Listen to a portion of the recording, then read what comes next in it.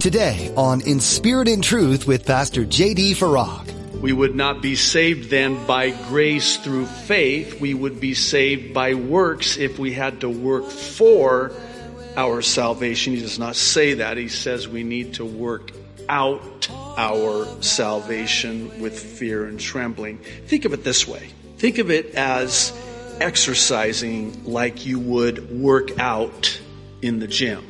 That's what Paul is saying here. We need to exercise our faith and work out our salvation.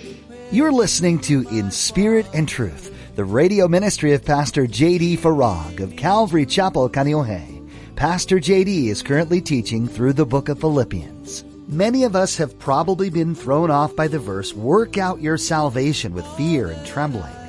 Whether we grow concern over the security of our salvation or otherwise, it's important we understand its meaning.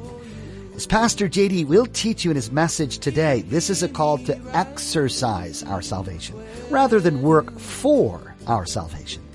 Now, be sure to stay with us after today's message to hear how you can get your own copy of today's broadcast. Subscribe to the In Spirit and Truth podcast or download the In Spirit and Truth iPhone or Android mobile app.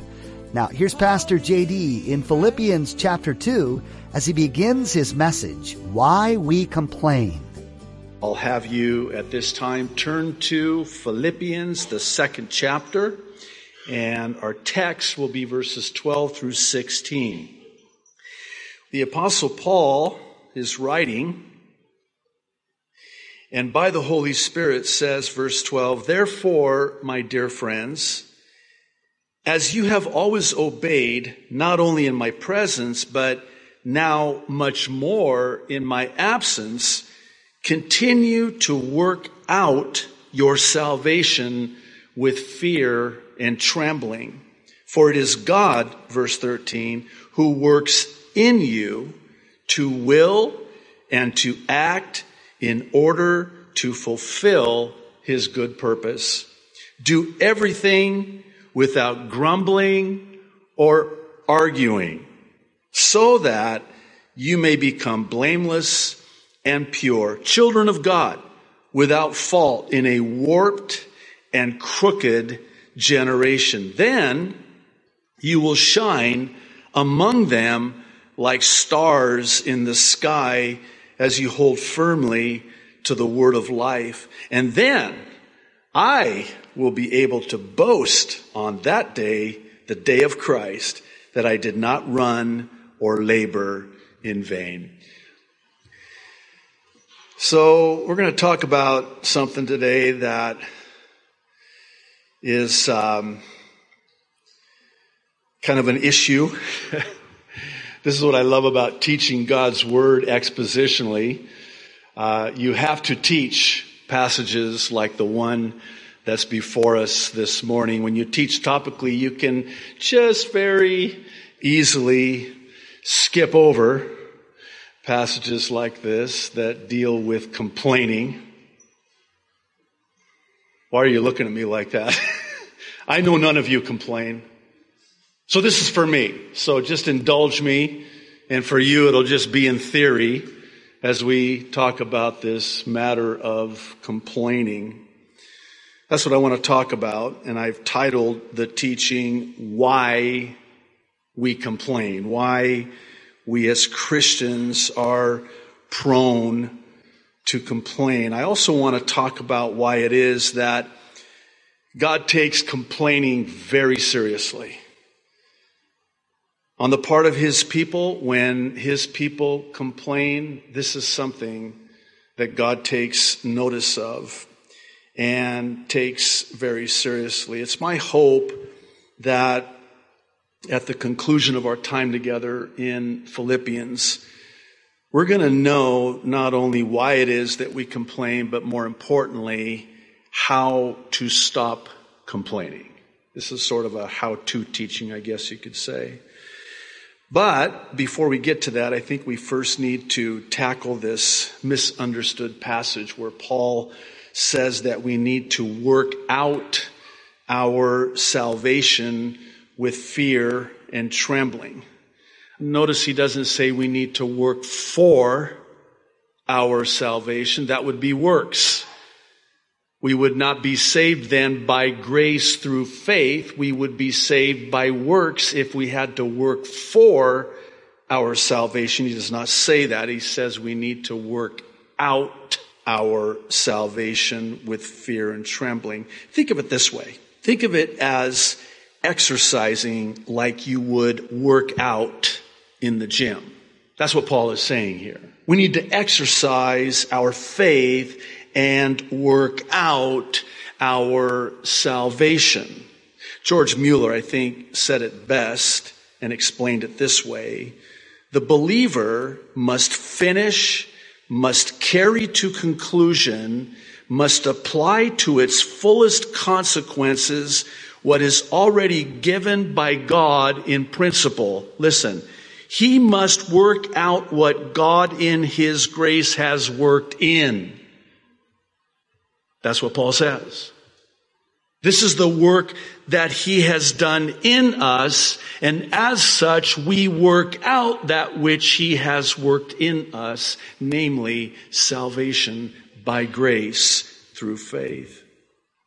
What I find interesting is right after Paul talks about this working out of our salvation, he then starts talking to them about this matter of complaining. I find it interesting because it seems that Paul is saying this is what working out your own salvation looks like. And by the way, your own salvation. Don't miss that detail. Kind of seems that Paul is saying that we're all too quick to work out somebody else's salvation. Question somebody else's salvation and not our own. Hey, you need to work out your own salvation. Don't concern yourself with their salvation. So we need to work it out, and in fear, in trembling, instead of grumbling and arguing.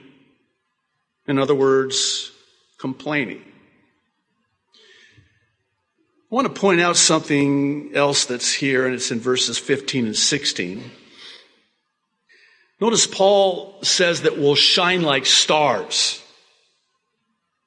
I point it out because, and think about this, when we as Christians don't complain like the rest of the world,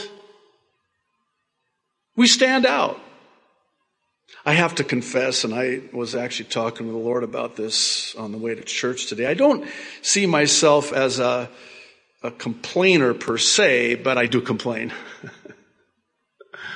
Especially in traffic. At those lights, you know which stoplights I'm talking about, right? The ones that are on timers, not sensors, during certain times of the day. I'm looking over at Paula again here. I am a law-abiding citizen, I just want you to know, so I obey those stoplights, but I do complain about them. So you're sitting there, and the light's red. And it's green for everybody else. But the problem is there's nobody else. And you're just sitting there like an idiot at a red light. And it's at times like that, and I'm just being very candid with you, that my sanctification flees from me. And here I am complaining about this stoplight that I'm stopped at, and nobody else is going. And I have to confess that the temptation's there. It's like, the enemy's right there. Hey, nobody's looking. Oh, come on. You've thought that before, haven't you? I mean, there's nobody here. Nobody's going to see you. And as God is my witness, if I ever did that, sure enough, a police officer would come out of nowhere, and it would probably be Artie or Paula or Urban or who knows. The Lord wouldn't let me get away with that. How about in a line at a grocery store? Or just at any store? You're standing in line, And isn't it true that the line you're standing in is the line that is moving the slowest? And the person behind the counter in that line is doing their impression of a sloth. I mean, they couldn't be moving any slower. It's almost like, are you kidding me? And so, if you're anything like me, and I suspect that you are, you look for another line, and then you go in that line, and then all of a sudden, they need to have a manager come and approve a check from Zimbabwe. Now, what's your response when something like that happens? Don't you start complaining? And God forbid, somebody's with you and you're, showing your disdain and your disgust over what's happening. What if you instead, how much would you stand out if you did this instead?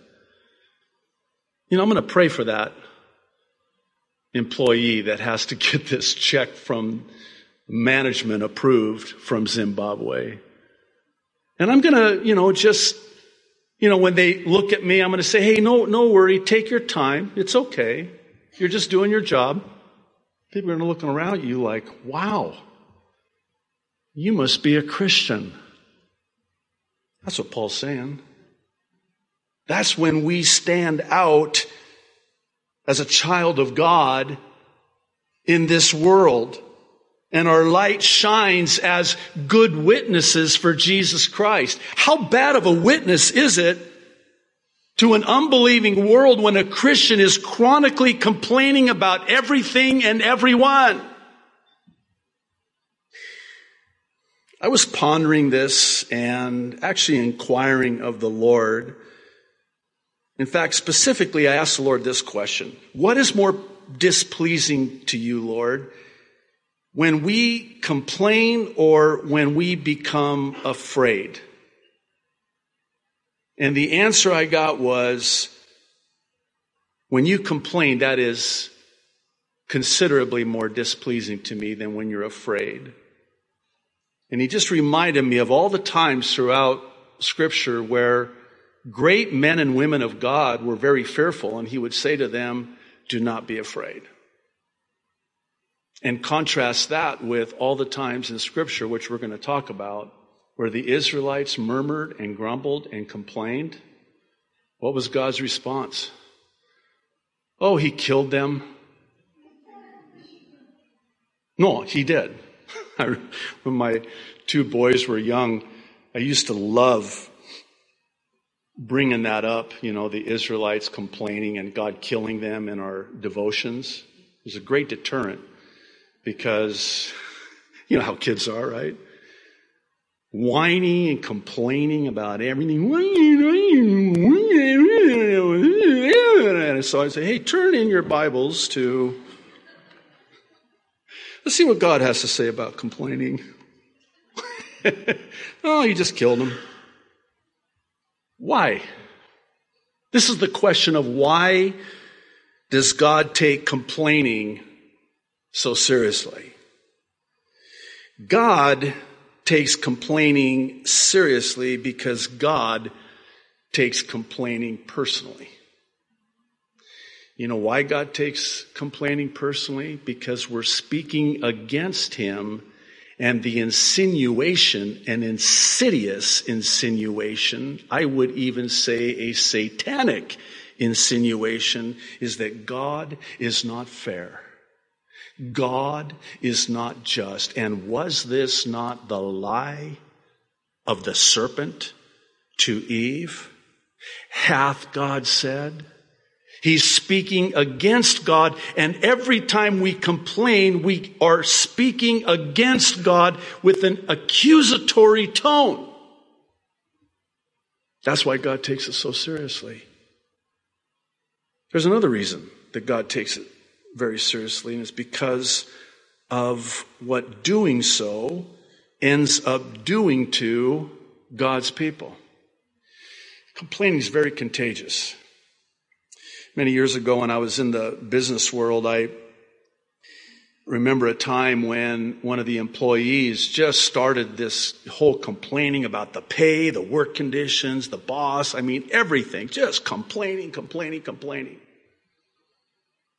And it spread, and you'll forgive my comparison, but it spread like a cancer.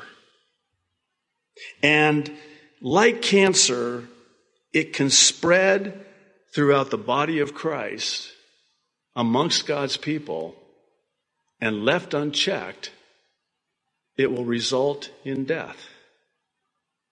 That's why God takes it so seriously. That's why God deals with it so swiftly and severely. And this is why it is that replete throughout Scripture we see account after account where the Israelites complained against God. In fact, I spent a little bit of time going through my archives in our teaching in the Old Testament, and I got up to 14 separate times when the Israelites complained against God after all God had done for them. And in doing that, I came across what Paul wrote to the Corinthians in his first epistle, chapter 10. Let me read verses 1 through 10. Listen to this.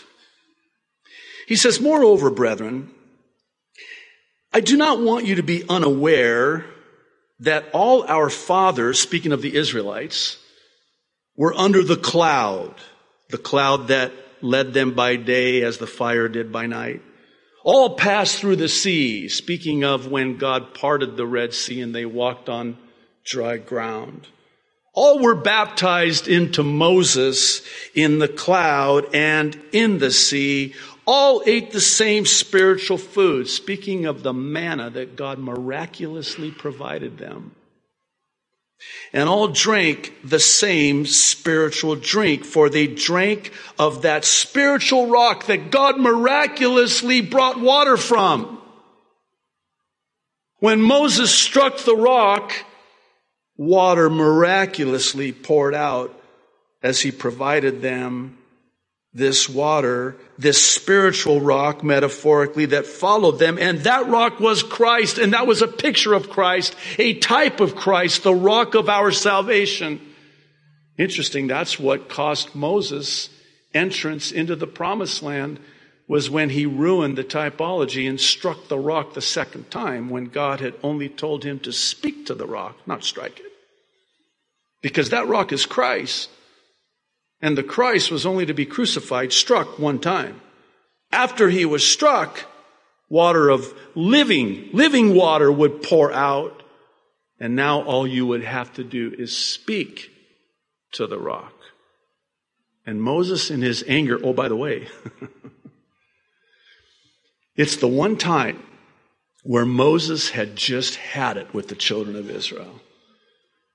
Here God had, keep in mind now, this generation of Israelites had seen the plagues in Egypt, had seen the miraculous parting of the Red Sea, the miraculous provision of manna from heaven, the miraculous provision of water from a rock, and everything else that God did miraculously. And yet, they come to this place, and they're thirsty again. I'm thirsty again. Why did God lead us out here? Weren't there enough graves in Egypt to kill us there? Why did he bring us out here to kill us? Wee. It's kind of a humorous account in the narrative. It's this dialogue between God and Moses is like, "Do you hear what your people are doing?" God says, "They're not mine. They're your people, Moses." Nobody wants to own them. And so God says to Moses, "Here's what you're going to do. Speak to the rock this time, and water will come out." And what does Moses do? He is so angry. He has just had it with the Israelites and their constant, chronic complaining about everything after everything God had done. And he says this, again, very interesting detail in the narrative. He says, "How long are we going to have to put up with you?" And in that anger, he strikes the rock. And then we read that God says to Moses, "Hey, Mo, come here, boy. We need to talk." What's this we thing? We? Not me?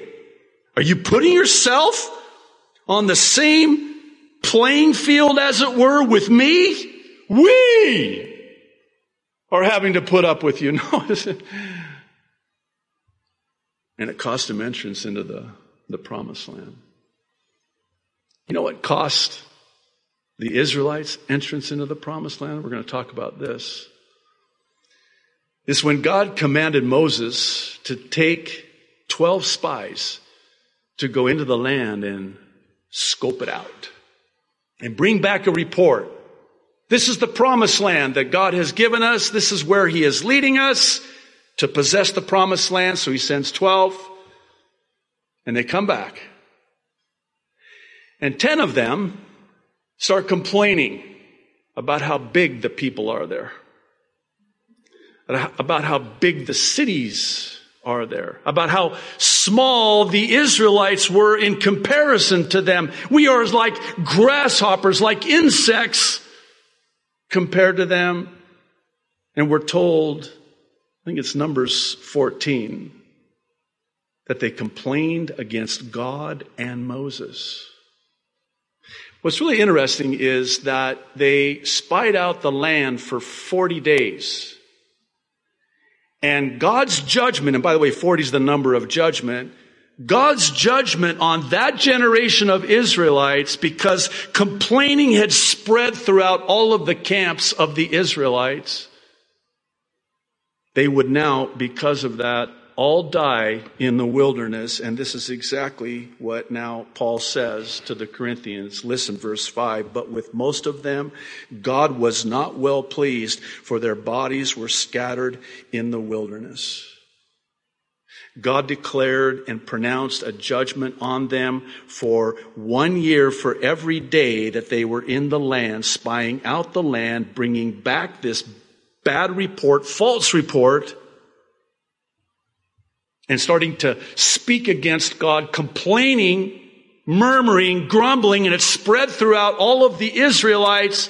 And God said, every single one of you, you're going to die in this wilderness, and for 1 day, I'm going to make you wander in the wilderness for 1 year, for a total of 40 years. It was never God's original intention to have them take 40 years. You know that, I was thinking, if my memory serves me correctly, one commentator estimated that it would have only taken them about 11 days to get from Egypt to the promised land. 11 days. We're so glad you joined us for this edition of In Spirit and Truth.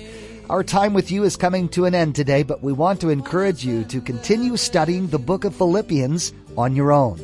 Spend time today in God's Word, asking the Holy Spirit to reveal something new about your Savior as you read.